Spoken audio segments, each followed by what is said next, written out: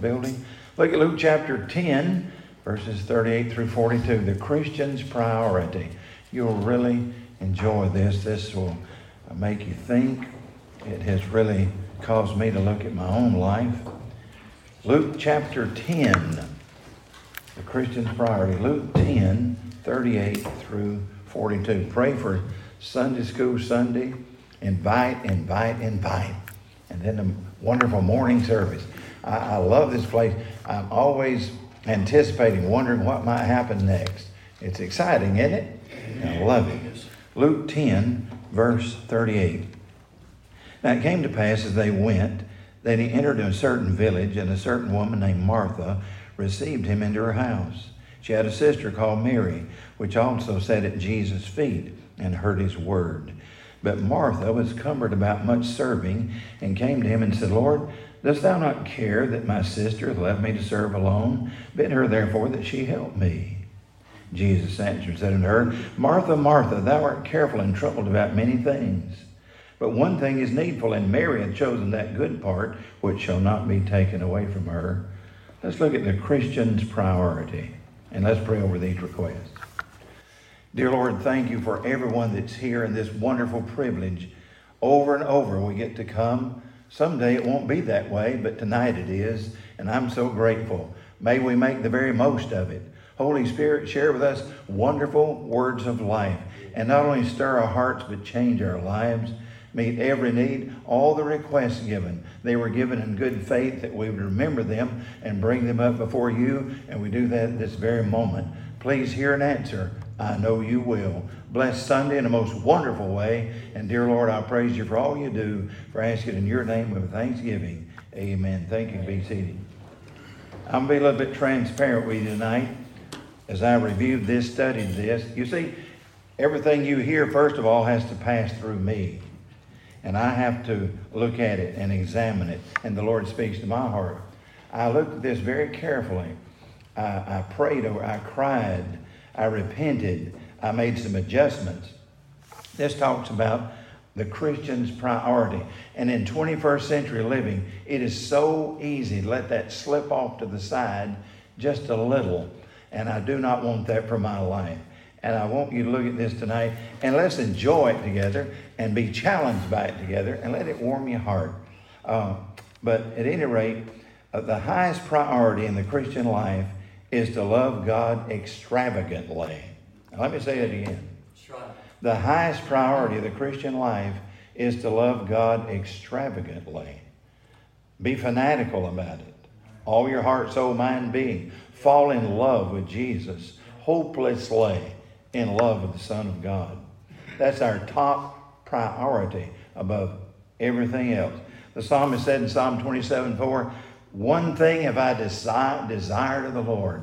That's what he wanted. The apostle said in Philippians 3:13, this one thing I do. He was talking about loving the Lord with all of his heart, mind, soul, and being.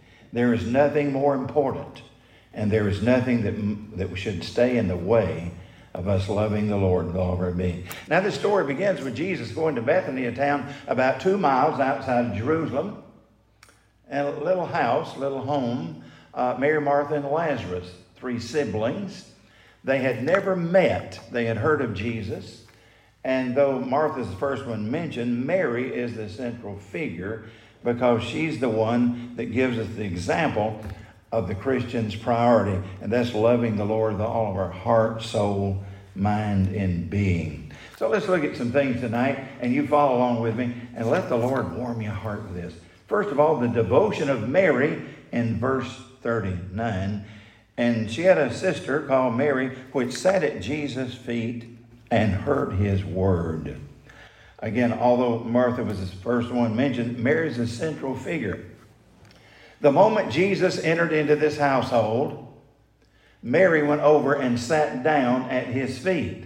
That was typical of students who would sit around the Jewish rabbis as they would teach. But here's the thing, the rabbis did not allow women to do that. But Jesus allowed Mary to do that. She sat there at his feet and he began to speak to them. She was focused on that. She was fascinated with him and what he had to say. She couldn't pull herself away from him. Nothing else mattered at that moment to Mary but Jesus and what he was having to say to her heart. That is most amazing. Oh, that all of us would be like Mary, right? Amen. Be fascinated with the Savior. Hopelessly in love with him. Loving God extravagantly. More than anything or anybody. Psalm 119 verse 70. I delight in thy law. Psalm 119 verse 70 and verse 165. Great peace have they who love thy word. Oh my. And in Luke 11:28, Jesus gives a special blessing on those who love and obey his word. A special blessing on God's people who do that. Mary understood this priority. And to her, it was loving and obeying the word of God.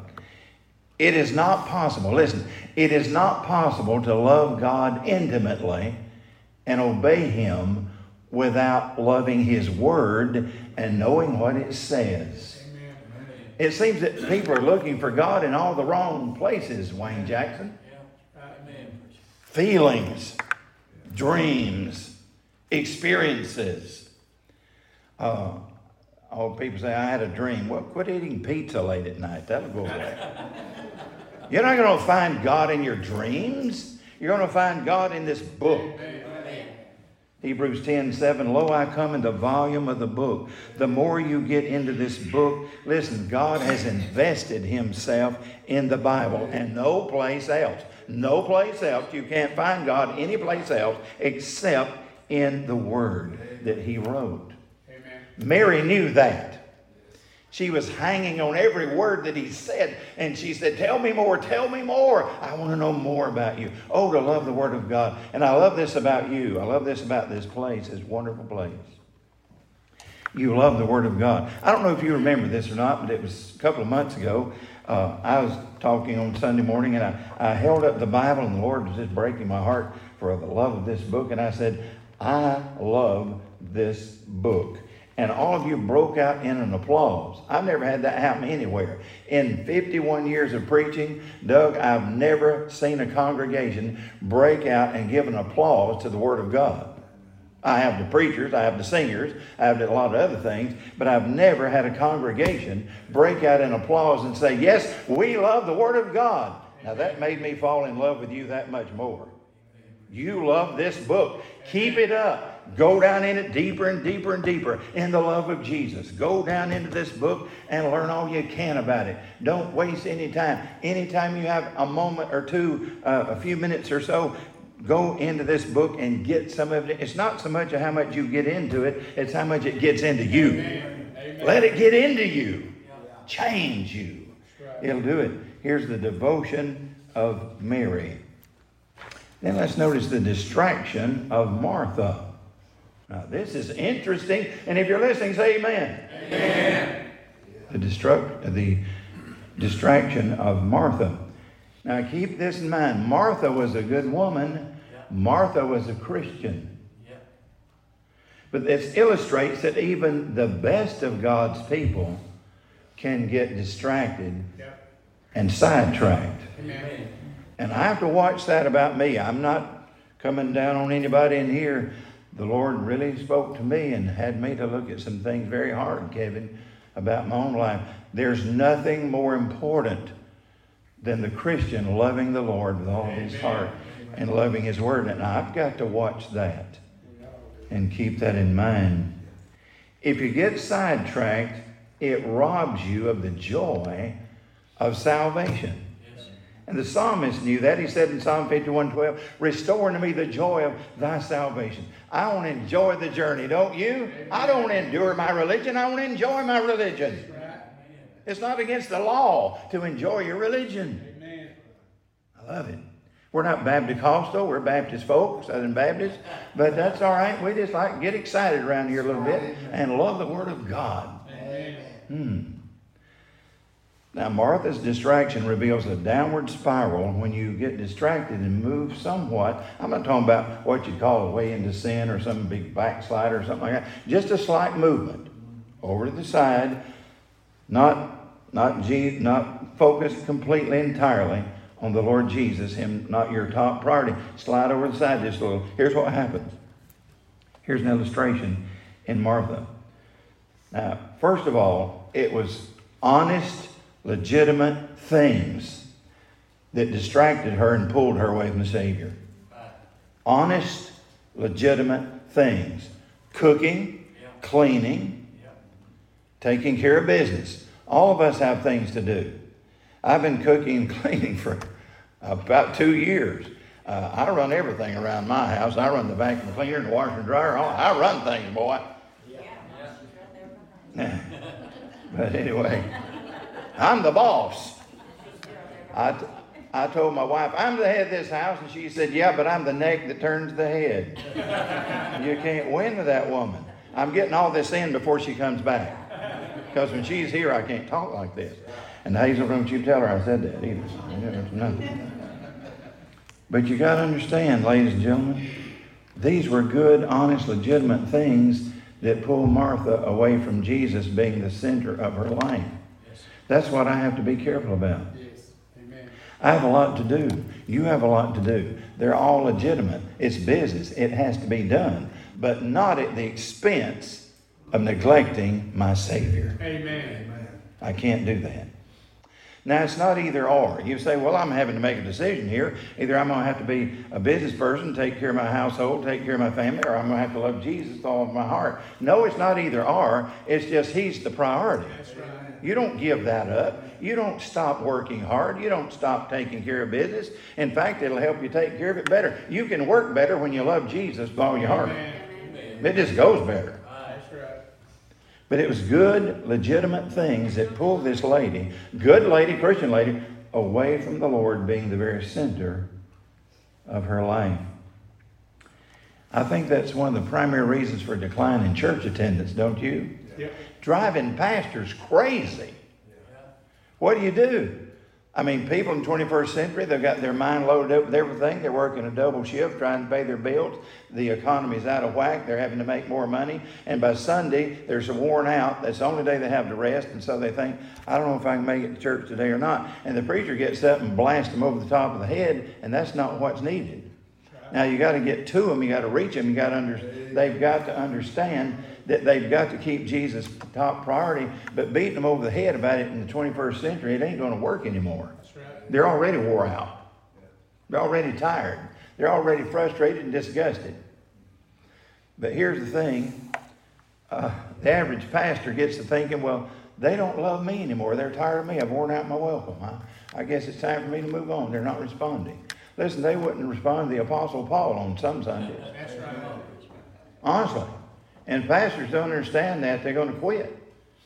Because it's a different world in the 21st century in pastoring a church. Different world. And you got to understand what people are going through. And you got to try to help them. And it's difficult. And if it wasn't for the Holy Spirit, there would be no help at all. That's right. Thank God for the Holy Spirit, right? Amen. He can get into a cluttered mind and clear it out and give them some truth, and they can have their eyes open and say, wait a minute, I'm doing this all wrong. I need to get back in church. Amen. But He's the only one that can do it. Amen. He's the only one who can. But look at this downward spiral. This one thing about not making Jesus top priority, it led to other problems than it does in everybody's life.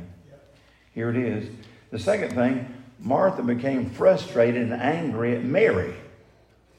It gets in your family. Amen. You get to where you're not as loving and kind as you ought to be. Husband and wife, they fuss and fought all the time. And a fellow was talking to him. He said, my wife and I have a beef stew marriage. He said, what do you mean by that? He said, I'm always beefing. She's always stewed. This all the time. But you can't be a loving family member if you don't love Jesus with all your heart first. Amen. You're right. Martha's proof of that. She was not focusing on the Lord Jesus, and she fell out with Mary. Well, it wasn't Mary's fault, but she got mad at Mary. She got frustrated and angry at Mary. And then it led to a greater problem. She accused Jesus of not caring. Look at this. She said in verse 40, do you not care that my sister hath left me to serve alone? You say it in latter part of verse 40. She accused Jesus of not caring. That is the most foolish thing Martha could have ever said, that Jesus does not care. Of course he cares. He cares like nobody cares. He loves like nobody loves. But Martha was really getting off the side, and all started. Jesus was no longer the most important thing in her life. Fell out with Mary. Then she fell out with Jesus. She said, don't you care what's going on here? I'm doing all the work. Mary's sitting over here at your feet. So she began to accuse Jesus falsely. Oh my, how far can you stray and do that? And then finally, she asserted her will above the will of the Lord. She actually told him what to do. In the latter part of verse 40, she said, tell her to help me. You see that? Bid her therefore that she help me of all the unmitigated gall. See what a mess you can get into when Jesus is not the priority of your life. When you don't love him completely, supremely, extravagantly, you can't love anybody else properly. Amen. And you won't. But when you love him with all of your heart, it spills over into all your relationships. All of a sudden, people look bright because you got right. Huh? I mean, you just fall in love with people all over again. You just want to love on them and help them and do whatever you can. And I don't mean you condone their sin or anything like that, but you're not quick to judge them and put them, criticize them and say, well, I thought so. You're nothing to you anyhow. No, not that at all. You become patient with them and loving and lovingly point out, if the Holy Spirit leads you to, hey, that's wrong in your life and you need to correct that. It's going to destroy you. But you won't be able to do that unless Jesus is the priority of your life. Amen. So here's the distraction of Martha. What a mess this dear lady got herself into. But how did Jesus respond to her? Oh my, she opened the door for him to just put her in her place, but he did not do that because he understood the woman. He knew she was trying to help and serve and work and get things ready for him. He took that into consideration. And here's what he said in verse 41. Martha, Martha, and he called her name twice. He was saying, I really want to get your attention. Martha, Martha, thou art careful and troubled about many things. Verse 42, and one thing is needful, and Mary hath chosen that good part which shall not be taken away from her. What good part? Making Jesus the focus of her life. Amen. Loving what he said in his word. Making him top priority. That was what Mary chose, and Jesus said, that's the best part. That's the good part. And that's the same root word used in Luke 15 when the father told the son and all of them when the son came back home, he said to them, bring forth the best robe, the best robe. Same word here. Mary hath chosen that good part, that best part. The Lord has wonderful things in store for those who love him with all their heart. He'll give you the best part. The best part. I don't want the leftovers. I'm only going to pass this way one time, and it's passing by pretty quickly now. But as long as Wayne Jackson and I are the same age, I think I can make it. But it's passing by pretty quick. But I want it to count. Don't you? I want it to count. I want to get all I can in and do it the best of my ability and love the Lord and enjoy the journey and love on people and make a difference. And I can't do that unless I keep my own heart right with God. So here it is, the Christian's priority. Don't let anything stand between you and the dear Lord in making him top priority and loving him extravagantly, fanatically, head over heels in love with him. You can't love him too much. Don't ever worry about that.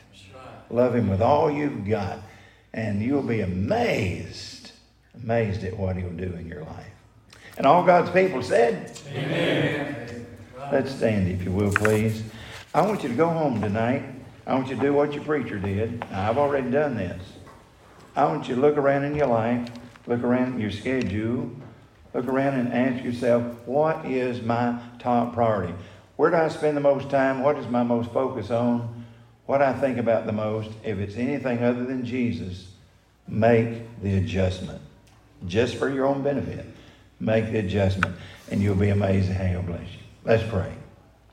Doug, you prayed it for us tonight. I'm glad you're here. You close this prayer and pray for Sunday. Father, we're thankful. Father, we're thankful to be in your house. We're thankful, dear Father, to hear your precious word. Oh, Father, we pray that we'll put you completely first in our lives. God, that we'll worship you and you alone. God, just be with us this coming Sunday, Lord. God, may we fill this house. May we enjoy ourselves in the house of God. Thank you, Father, for blessing us tonight. In Christ's name, amen. Amen.